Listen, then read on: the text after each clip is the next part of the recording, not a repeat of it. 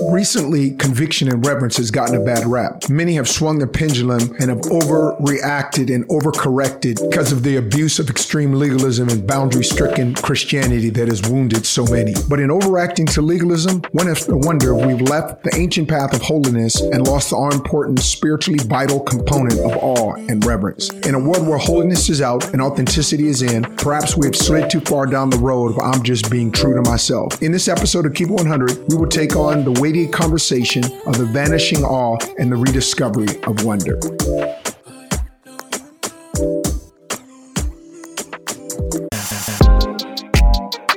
Welcome to Keep It 100 podcast with Sean and Krista Smith. Join us in this space where we take on real issues with real insight under real inspiration. This podcast is for those not looking for temporary relief to change circumstance, but revelation to forever change lives. Hey everybody, it's Sean and Krista Smith with the Keep It 100 podcast. We are so excited to be with you this week. Yo, what's going on, family? Come on, since we've been with you last, we've been to some really cool places and we have seen God move powerfully, right, Sean? Yes, we have. Oh my goodness. A couple weeks ago, I was at Life Center and I was at a women's conference and we saw God minister to so many women. So many women were set free. There were testimonies of healing. There were testimonies of deliverance. And what I love is just the amount of salvations we saw that weekend. I mean, for me, I think being married to you, I've caught that passion for souls. And we saw something like 75 on Sunday. God's so good. We're in such a harvest season. We are. Oh my goodness. And meanwhile, I was outside of the Houston area in Texas speaking to college students at the Sam State Chi Alpha. Shout out to them, Chi Alpha Nation. And man, so many people were saved, healed, but we had a night of the baptism of the Holy Ghost. And it was so cool to see college students get baptized in the Holy Ghost. That just brought me back. When I was a college student, I got filled and so wanted to witness to everything that moved. And then we both went to CFNI, Christ for the Nations Institute. We did. We had such an amazing time. We had a few days with Christ for the Nations, and we so believe in that training and equipping center. Has such a rich legacy of who's come out of that place. But God, I believe, is really breathing on that school once again, just to really raise up this next generation of missionaries, of people called to the marketplace, and just our part in that is just, speaking at chapels. And then Sean spoke at the TNE, which is the Tuesday night encounter, which is really a regional meeting. And we saw God move. It was really amazing. It's so powerful. And anyone that knows me knows I'm a big history, move of God dude. Right. It's so powerful to know at CFNI that back in the day, you had Gordon and Frida Lindsay, who were the founders. And Gordon Lindsay chronicled the Voice of Healing movement and brought to the attention of the nations of the world, just the healing power of God. So it was an honor to be there at the school they founded, and it's being carried on very well by the next generation of Lindsays. So we were blessed to be there. It was amazing. We just want to thank all our listeners. We know that so many of you pray for us and you intercede for us, and you're championing us in your hearts and in your prayers. And we're just so grateful because our victories are your victories. And we're just seeing God move in such a powerful way. So we just want to thank you for partnering with us, not just in the podcast, but we know so many of you pray for our ministry, and we're just super grateful for that. As we jump in this week, I'm so excited about this topic because it really came from a sermon that Sean just got a recent download from the Lord about the awe of God. And we're titling this week called Worldly Shock versus Godly Awe. I love it. When Sean preached this word, I thought, oh my goodness, this is a national word. We have to hear this. And so we thought, what better platform than to bring it as a topic on our podcast? We feel like this is such an important conversation. And I kind of want to bring to the table a current event that just happened within our society. And many of you already know it's about the Lil Nas X Nike shoes. Now, this really hit, the Twitter world and the internet world and the social media world like wildfire, because it was so not only blatant, but really demonic and just so in our faces as Christians, and really a temperature gauge as to where we're at. Now, for some of you that don't know what I'm talking about, let me just explain it to you real quick. Lil Nas and this company called Mischief, and they bought shoes from Nike company, and they created what they called Satan shoes. You heard me right. Satan shoes, for those of you that don't know. And it had like a pentagram on it. It had Luke 10:18 on it, which is the verse, that says in the Word of God, I saw him fall like lightning. And it's obviously referencing Satan. And then they only made 666 pairs of shoes, and they sold them for $1,018, which was the reference of the Luke 10:18 verse. And in the sole of the shoe, I guess there were 6 employees that came together. They all gave a vial of blood, and they took a drop of that collected 6 people's blood. You heard me right, human blood in the sole of every shoe. And what it represents is a demonic agreement of what these shoes could be. And what's really telling to me was what Little Nas chose to put on the box. And that was this: I'd rather reign in hell than serve in heaven. And it was such a picture of this young man's mentality. Now, let me back up and give you a little bit of his background, because I think it's really important. This kid has come out as gay, and he's living a current active homosexual lifestyle. And he says that while he was in his high school years and he was in church, and he says all he heard was a gospel that made him hate himself. All he heard was a gospel that made him hate who he was and hate his gay lives. And I saw actually some amazing pastors' responses to this. And one of my favorites was actually Chris Durso, who we've had on our podcast a couple times. And I think he responded with such wisdom. He's like, hey, I don't agree with the gay lifestyle. Of course, I'm never going to veer from the word of God. But pastors and leaders, let us take note that this kid heard a message that made him hate himself. And we can't always manage how people respond to the gospel, right? There's a healthy conviction, Holy Spirit, that comes from hearing the word of God. But I do think it highlights, we really want to have a message that never dilutes the gospel. Hear that point blank. Right. Let us anchor that in all of us. We are never, Sean and I, and so many other leaders we know that are awesome, are never going to veer away from the truth and the word of God. You can't manipulate it. You can't edit it. You can't add to it. It is what it is, and it's unchangeable, and it's perfect. And so we stand with that truth, but we also at the same time want people to experience the love of God, because everything that Jesus did on the cross was for the love of God. So here's this kid that really is a cry for help. And I don't want to get too far into that, but to me, it was such a picture. We're in a society that 666 self-titled Satan shoes sold out in less than 1 minute. And here's what's crazy. Nike is now suing them. And so all the shoes are on recall, but you and I both know majority of those shoes are not going to be returned. In fact, they'll probably be sold for more money because everyone wants a little bit of profit, even when it's demonic profit. But we have to understand of the picture that it paints that we're in the society, that there's such an irreverence for the things that are holy. There's such an irreverence for the things that we call sacred. And we're at a time where we felt like this so connected with this topic of worldly shock versus godly awe. It's so true. And hey, I just want to throw in there, hey, Satan shouldn't be on your feet. He should be underneath your feet. Yes. But my heart does go out to Little Nas X. Yeah. We need to really pray for him. We do. I really believe that Satan always overplays his hand. And it's obvious that this young man's hurting. And so our response as the body of Christ really should be to pray. But I think it is somewhat understanding that as a culture, we have lost our shock. We've lost that place of kind of a godly outrage. Not outrage where we're mad and we're going off on people and we got in the flesh, but that there's no way you should hear this and not have your heart broken for Little Nas X to see him saved, not angry at the enemy. The enemy's not Little Nas X. He's a captive of the enemy. The enemy is the devil, and that he wants to mark a generation by putting this on their feet, whereas God wants their feet to be the ones that bring good news. And I was thinking about this whole thing of the X Factor, because also this last week in the hip hop community was not only impacted by Little Nas X and those Nike Air 97s featuring the satanic symbol, but also Earl Simmons, aka DMX, tragically passed away from a heart attack at 50. And he described, and he let it be known that he had an early lifestyle of addiction.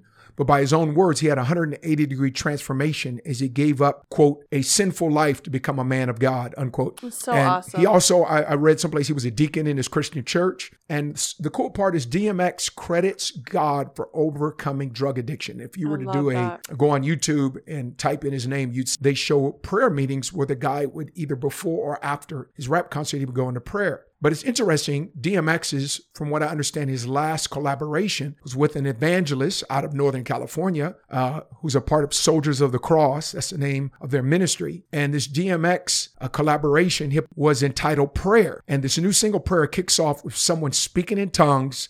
And then the intro line, Satan, we're going to tear your kingdom down. Ooh. So think of the contrast of that. I mean, really what we just talked about, Lil Nas, DMX, these are two current stories that are contrasting two modern movements, really. One of reverence and one of irreverence. And I think that is such a great lead into really what we're talking about today. We're talking about getting the awe of God back in your life.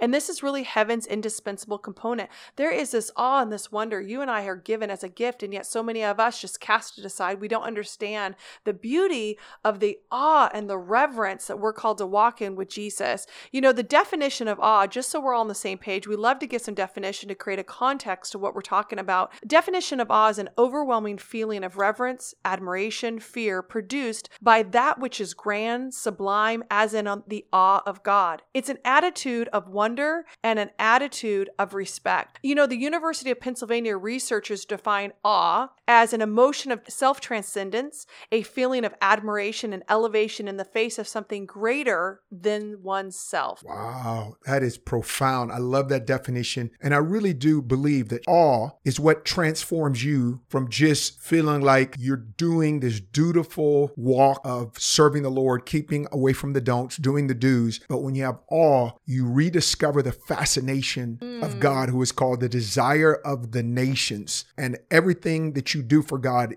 is run on the fuel of awe. I love that.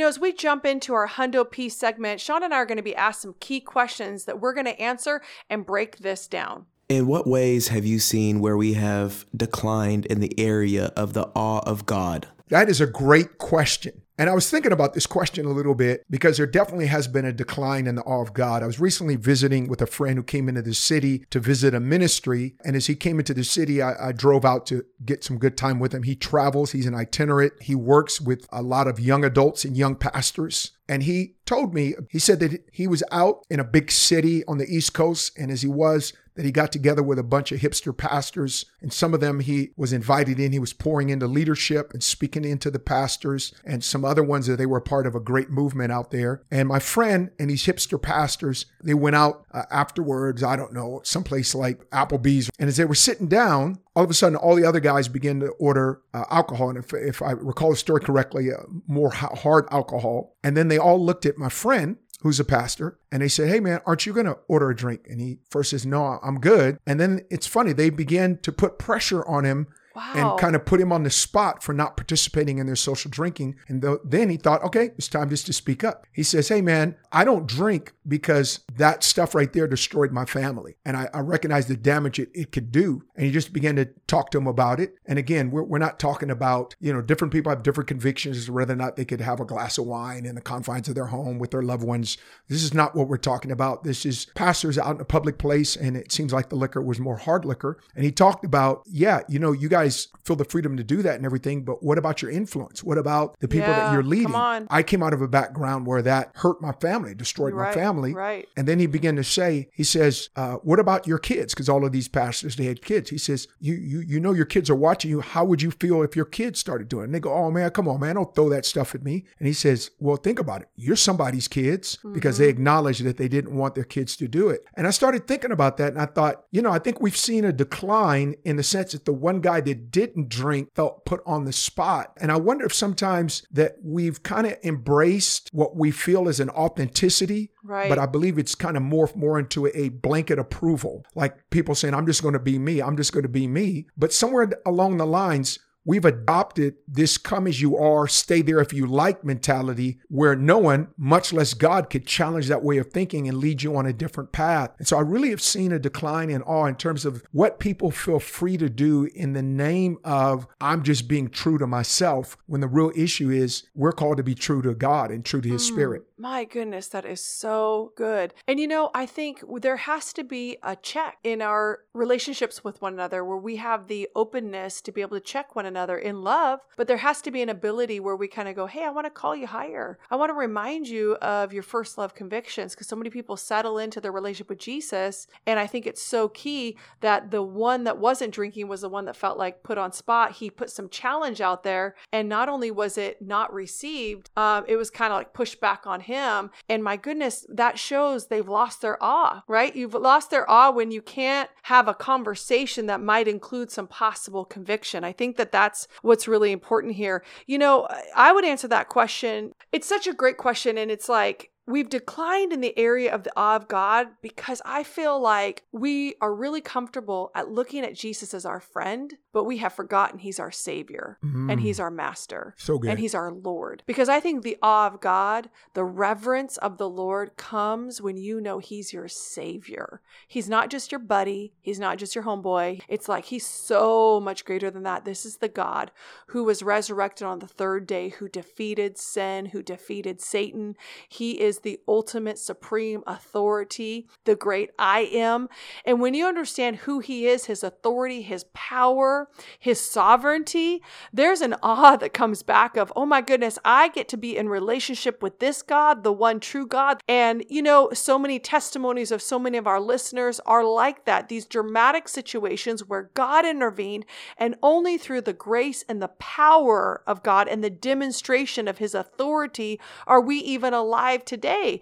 And yet we forget, we move on, we become familiar, and in our familiarity, we lose our reverence. Wow, that is so true. And I think what has happened is that we look at conviction, and I think a generation look at conviction and backed off of it, of like, man, I don't want to come under condemnation, and so we're going to shift our conviction. But I just want to challenge any of our listeners that conviction is not condemnation. That's right. It's an invitation. Yeah, it's an invitation to freedom. It's an invitation to wholeness. It's an invitation to intimacy with God. And it's so key that we recognize that conviction is not a bad thing. It allows us to be transformed, because the Bible says, do not be conformed to the patterns of this world, but be transformed by the renewing of your mind. Second question. What do you feel has contributed to this trend away from reverence and the fear of the Lord? I grew up in a time in the 80s where there was definitely a holiness trend that was happening in the church in the 80s, but it was rooted in a lot of legalism and fear. And because it was rooted in legalism and fear, it turned off so many of my peers. To date, I'm a Gen Xer, and there's so many Gen Xers that have left the church and left their faith because of legalism they experienced. And here's what I think is so important, and it's just my story.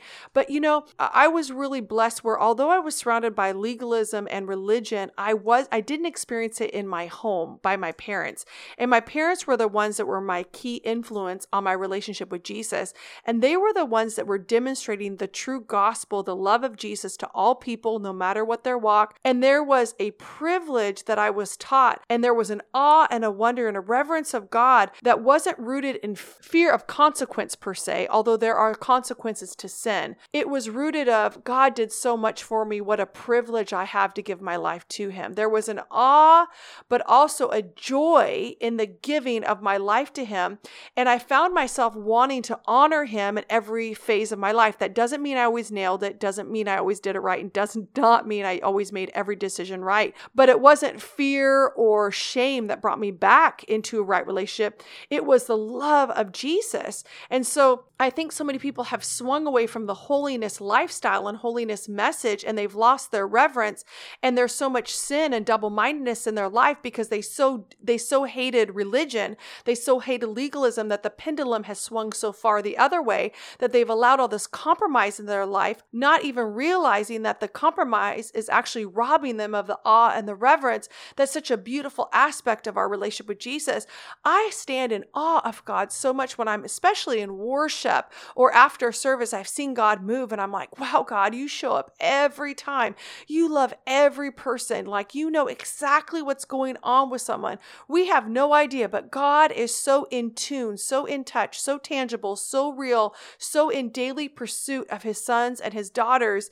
And there is such a natural response. When you love someone, you want to give them your best, not out of performance. Please hear that. This is not a works thing. Works are not going to get you to heaven, but a love relationship, a laid down life, a surrendered life that says, Jesus, you're my Lord and you're my Savior. I worship you. I stand in awe of you. I stand in reverence of you. That's what the essence, that's the foundation of this relationship with Jesus is all about. You know, we've entitled this podcast, Keeping It 100, which obviously is a reference to being real. But I think maybe in a worldly sense, maybe we've settled for just being real when we could have pursued real holiness. Ooh, and holiness so in this whole thing is so important because the Bible is very clear on the fact that draw near to God and he will draw near to you. So if we will draw near to God, he will draw near to us. Well, the Bible also tells us concerning those that draw near to God, he must be regarded as holy.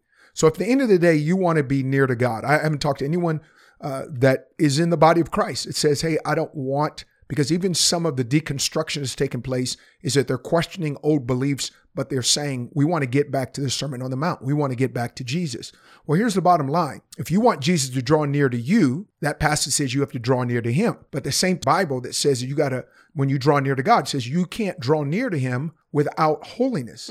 So at the end of the day, you sabotage the very desire of what you're after if you don't take awe and reverence and the fear of the Lord, and not fear like an abusive dad. Our God in heaven is not an abusive father. Absolutely not. But fear in the sense that I feel safe, that he is my redeemer, but I feel the fear of God that he'll be my judge. And that's just the truth of it. You know, when I think about this question about what's contributed to the trend away from reverence, I think as a church, we started to try to fit into the world. And it was kind of initially the thought is we wanted to reach them. And so we started trying to fit in the world. Then the world kind of started to like us. Then we started to be less and less like the church. That would be Jesus' church. Then we shifted our end game where it was just how many people we could get in the building. And before you knew it, we were out for the same things as those that don't know God. And there was an old joke, and the old joke is, what's the difference between the world and the church? The answer, about 10 years.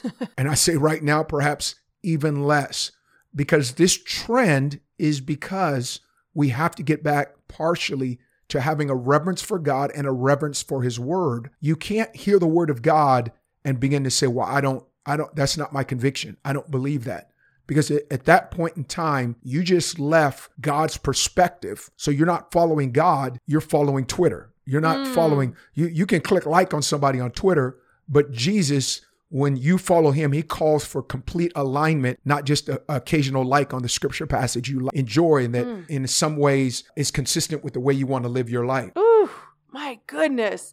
That what you just said, if our listeners catch anything on the podcast, catch what Sean just said. That was powerful and so packed with so much wisdom and truth, because so many of us, we want to walk in a reverence, but I'm going to add one more thing. We've allowed disappointment, even disillusionment to erode our wonder. You know, so many people are disappointed right now. So many people are walking in disillusionment. Things are not what they thought they would be. And when that happens, there is such a narrative that is waiting to be filled. And who's going to write the narrative? You really have a choice of who's writing your narrative in the midst of disappointment and disillusionment. And so many people are listening to the wrong voices right now. And that wrong voice has eroded the reverence for God. And we know, all of us know, Sean and I know what it's like to set some expectations and experience a shortfall, experience a disappointment.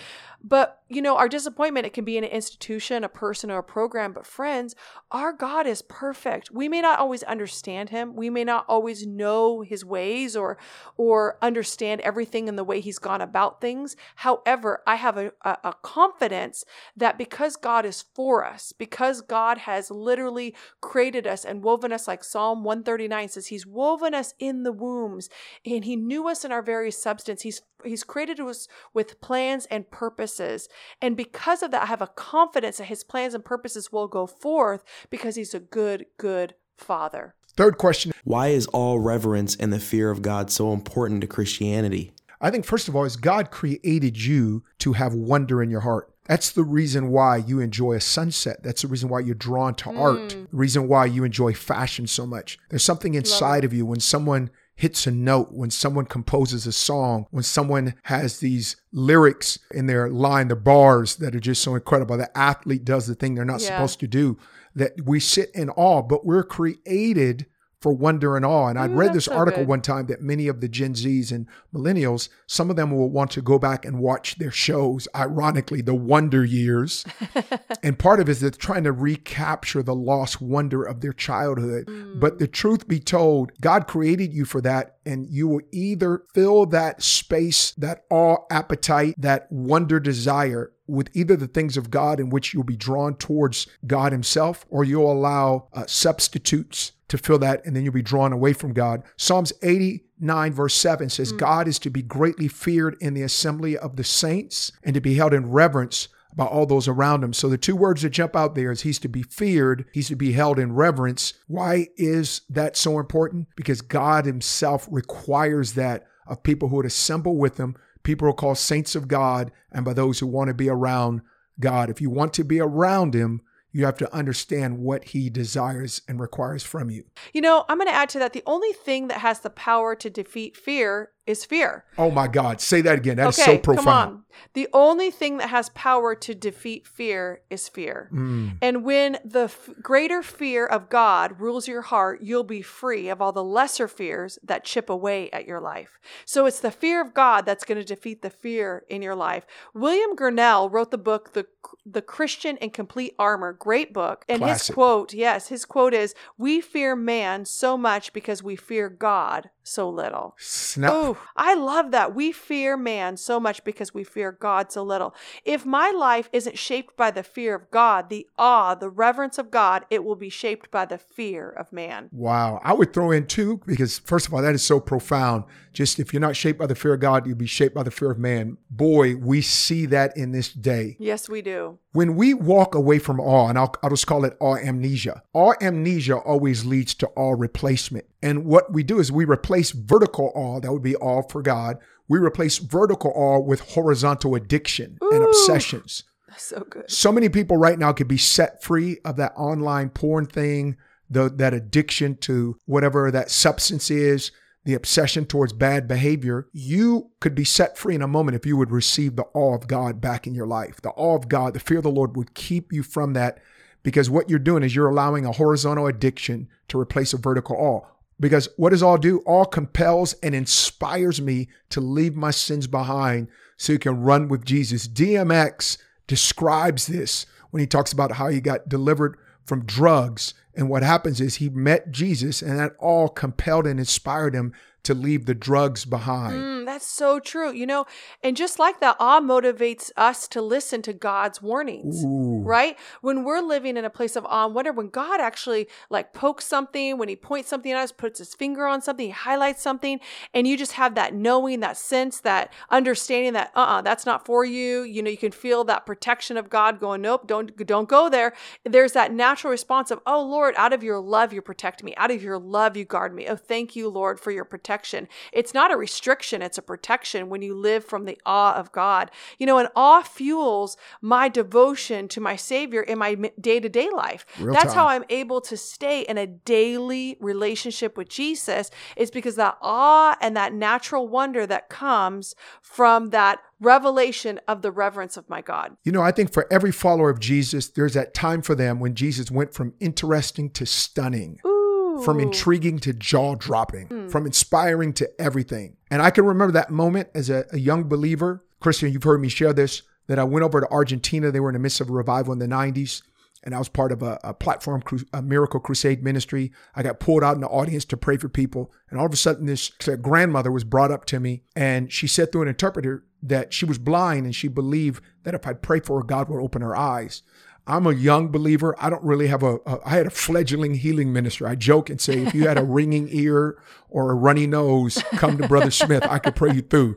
But if you had anything higher up on the food chain than a ringing ear or a runny nose, you better find somebody else. So she's coming to me, and then she had a primitive walking stick compared to what we would think. She didn't even have irises or pupils. She had this white milky substance.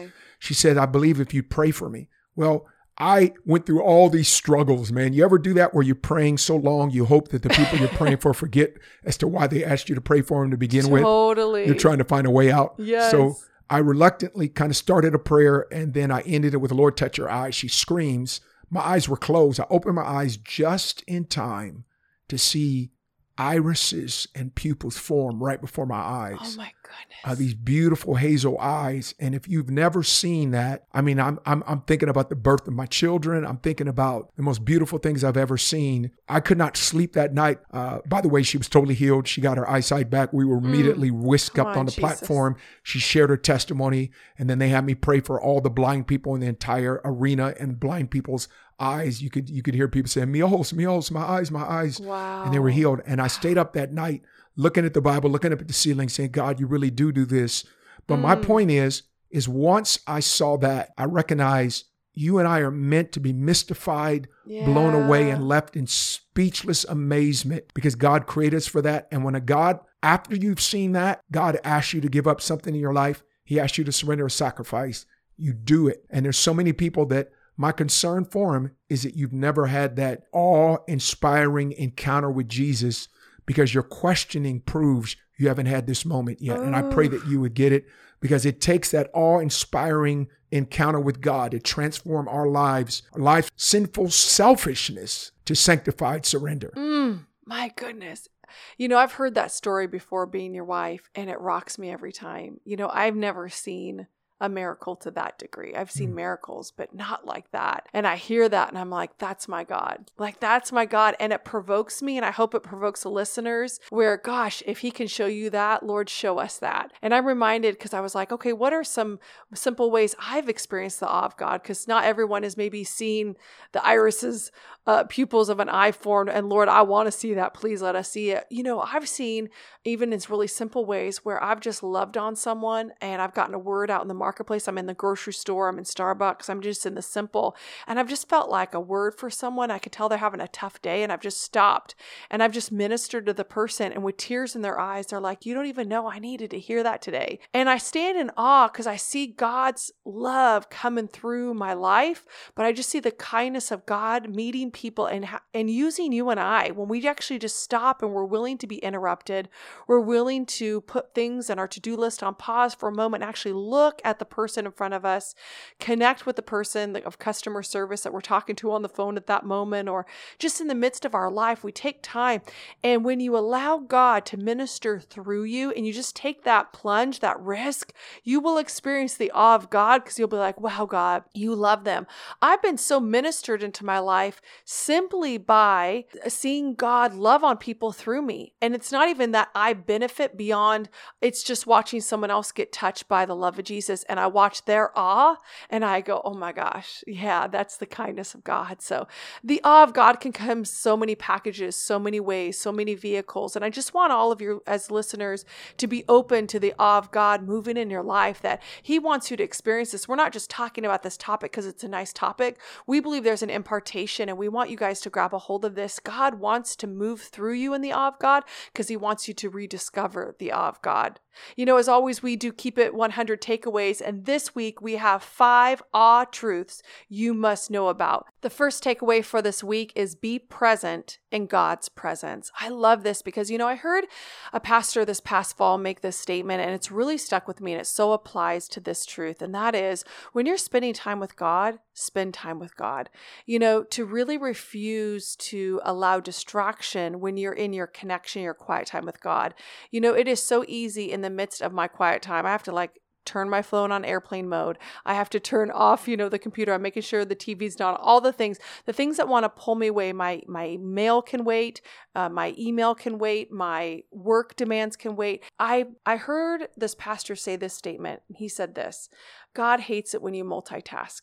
And that statement for me was convicting. I wasn't condemning, but it was convicting. I was like, whoa, how many times have I tried to multitask spending time with God? So I simply make this statement because I've been applying it to my time with the Lord. And that is, when I'm with God, when I'm spending time reading the word, when I'm spending time praying, when I'm spending time worshiping God, I am understanding more and more than ever what it is to be present in God's presence. To understand, when I'm spending time with God, spend time with God. I think right along with that is so many people in worship or in a service or in a quiet time, they're waiting to be wowed by God. But I'm not waiting to be wowed by God. I'm like, wow, God. Look at who you are. I love that. Second Keep It 100 takeaway is awe is a magnet for the miraculous and outbreaks of God. I can't tell you how many different people that I've read about in terms of revivals that describe that right before revival broke out, that there was a remnant of people that began to have an awe for God. And even in the Great Welsh Revival, there was a young teenage girl, Flory was her name. And in the middle of a prayer meeting, Flory said, "Oh, I love Jesus with all my heart." And many people cite that as the beginning of the Great Welsh Revival. And of course, Evan Roberts kind of picked up the baton. I could probably run off 12 different revivals where the awe of God was at the forefront, and there was such an awe. And it's funny because the exact opposite of awe is familiarity. And Jesus in Luke chapter 4, he was in Nazareth, and they said, "Is this not a man who is among us? Isn't he just a carpenter? We know his brothers and sisters." And the Bible says that Jesus could do no mighty work there. And the reason why he couldn't do any mighty work there, it was not because he couldn't do mighty works. He could, but that their lack of awe acted as the opposite of a magnet. If you had those magnets when you were a kid, one side attracted the magnet, the other side repelled. So the flip side of awe is familiarity. Awe attracts the miraculous, but flippancy or familiarity repels it. So Jesus left Nazareth, and then he went down the road, and it says they recognized him, they ran to him, and they brought people. And it says everyone that would essentially touch Jesus was healed. So we see the contrast in Luke 4 of the awe familiarity continuum, and we see that awe is that magnet. Oh, that's so good. The third takeaway this week is when you lose your awe, you lose the room in you for the new. And I love this because this could not be more true. When you lose your awe of who God is, you lose your ability to make room, to make an access point, to make an on-ramp for the new thing that God wants to do in you. When you have the awe and the understanding that God's our deliverer, he can set you free. And where you were once in bondage in that area, God actually wants to replace it with the freedom and the fruit of his spirit. Say that. He wants to remove the depression and bring the joy. He wants to take the turmoil and bring the peace. He wants to break the anxiety and bring the hope. I mean, our God is all about transaction. He's all about replacing where the devil thought he had the final say. God brings in his intention, his plans, his purpose, his fruit, his spirit. And what I love is when you have an awe of God, you receive the new thing. You receive the transformation. You actually expect transformation. You actually expect and you look for the new thing when you're in the awe, because you're like, you know how big my God is? You know how it's possible? Because with God, anything's possible. You expect it. It changes your whole trajectory. It changes your perspective. It changes your expectation for the life you're called to live and for our daily in and out of doing relationship with Jesus. We expect to evolve. We expect to grow. We expect to become better, walk in greater breakthrough, walk in a deeper love relationship. But if you do not have the awe, you have no expectation of that. You settle for the has-been. You settle for what they used to be. You settle for that. Well, that's good enough. You settle for partial freedom. And I think that that's what's so important. When you lose your awe, you lose the room for the new you, the new dimension of experiencing God, the new aspect that God wants to do in your life. And so many of us, we have allowed our struggles to become big. But actually, it's not that your struggles are actually big or hard. I think for many of us, we've lost that awe of God to know that he's bigger than the struggle. He's bigger than your battle. He's bigger than the thing that you're waiting on for the breakthrough. That if you understand who our God is, then there's a confidence and a rest that Hebrews 4 talks about. There's a rest, which means a confident expectation that God's going to come through because he is who he says he is. I love what you said right there, Boo. Your problem is not that your life is hard. Your problem is that you've lost your awe of God. Yeah. Wow. Number 4, awe keeps my focus on what and who has the ultimate importance. Come on. And when you have awe in your life, it takes God out of the hobby zone. You know, everybody talks about relationships. How do I get out of the friend zone? You know, kind of trying to hook up with a honey. That's good. You know, in a holy way. Hello. And they're trying to get out of the friend zone. Let me tell you right now, you need to take God out of the hobby zone. You know what the hobby zone is? It's what you move towards when you have nothing else to do. And I think so many people, their approach to God is, I've got nothing else to do, so I'm going to now do God because I took care of all these other things. No, take God out of the hobby zone. Because the fear of God means you take God more seriously than anything else. Awe keeps my focus. I'm not in awe of what people think about me. I'm not in awe of what they're saying in the social media or what they're saying in culture. I'm not in awe of what the woke crowd is saying. Come on. I'm not in terms of what the party crowd is saying, not in terms of what the hipster crowd is saying, not in terms of what the fashion community, this dude that designed my favorite pair of kicks. I'm not in awe of what he says.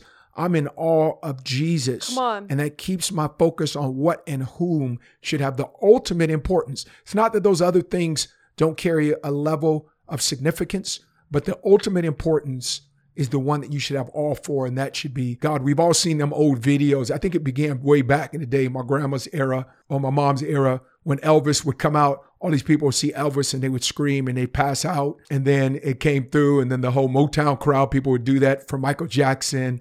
And then it came through the boy band.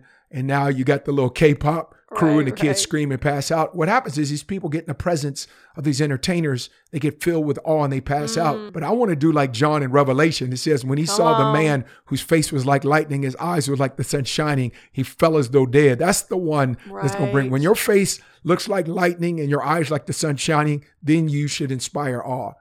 Number 5, keep it 100, tribe. Our last and final takeaway for this episode is my lifestyle always reveals what has captured my awe. Oh, that's so good. If you're not getting your wonderment vertically, then you'll be shopping for the buzz of wonder on the horizontal plane where it can be found, and that will always leave you failing. One of Jesus' most important parables, and this has just been burning in my heart, Boo, is one of Jesus' most important parables is actually one of his shortest. And he talks about the kingdom of heaven is like a treasure hidden in a field in which a man found. And when he found this treasure, the Bible says in Matthew 13:44, when he finds it, in his joy, he goes and sells all that he has and buys that field. So think about it. 10 minutes before this man's discovery, the thought of selling all and selling out was not even in his thoughts. But 10 minutes later, he couldn't move quick enough to the point where he's not just selling it in joy. He is excited about giving up everything to get this treasure. And I believe that my lifestyle, when it's captured by awe, is proof I have found the treasure. The pearl of great price is a relationship with Jesus Christ that's pure, it's clean. I fall short. I've got areas where I'm constantly having to plead the blood of Jesus, y'all, over my life. But at the end of the day, you don't have to talk me into surrender. You don't have to talk me into conviction. You don't have to talk me into the priority of the Bible and what it states in my life. Come on. Because I have found the treasure. I sell out and enjoy. I'm excited about it. All throughout my life, when God pointed his finger at something, some of those things were easier to give up than others. Some were hard. Sure. But I gave them up and enjoy. I would do it all over again because I found the treasure. My question for you is, have you found that treasure? Have you really found that treasure? Because if you're not found that treasure, you're looking in some empty places and you'll never find the true treasure. The true treasure, and there's no greater treasure. It's not bullions of gold. It's not winning a lottery. It's not all of a sudden becoming Insta famous. It's not you had the song that made the highest number of downloads. At the end of the day, the treasure is the smile of God upon the human heart. You sleep better at night. You have a peace that you don't need a medication to get you to, because you can't lose that when it's built on Jesus. So I just want to challenge you right now. If you've not found that treasure, you can cry out right now, and that ultimate treasure, literally on the other end of your confession, you say, Jesus is Lord. You ask him to come into your life. On the other end of that, you discover the treasure, but guess what? Now the treasure lives in you. Come on. This week, we really want you to walk away with what Sean just said. You know, we live in a world that constantly wants to bring the shock, but God wants to bring the awe. And the authentic awe of God is what we want you to walk away with. If you're listening today and you're like, how do I get that back? I want to encourage you, go get some time with Jesus. Go get some time where you're just talking it through with him, and bring to that place of repentance where you've allowed the busyness, where you've allowed the shock of the world to overrun the awe, and your awe has eroded, but God wants to restore the reverence back in your life. You know, when there's an exchange, and God is in his kindness and his mercy is always looking for that transaction. As we come to his presence, I want to invite you, friends, if you're listening today, don't miss this opportunity to take this podcast and actually apply it to your life, because we believe as you apply it, you're going to see the awe of God restored back in your relationship with Jesus. Thanks so much for tuning into the Keep It 100 podcast. Make sure to rate, review, and refer us to your friends. And be sure to click that subscribe button so that you're alerted as soon as new episodes drop. Help us get the word out, share this link on your social media platforms, and check us out at SeanandKristaSmith.com. You can also find us on Facebook at Sean and Krista Smith Ministries. We would love to hear from you on how this podcast has impacted you, so be sure to show us some love. Keep It 100 Tribe, you will not want to miss our next episode. Make sure to join us as we talk about modern day deliverance and needed power encounters. And remember, relief may change your circumstance, but a revelation will change you. We hope you enjoyed today's episode of the Keep It 100 podcast with Sean and Krista Smith. Keep up with us on Facebook and Instagram at SeanandKristaSmith.com, where you can discover more resources. If this podcast has impacted you, please subscribe and review wherever you listen to your podcast. Keep it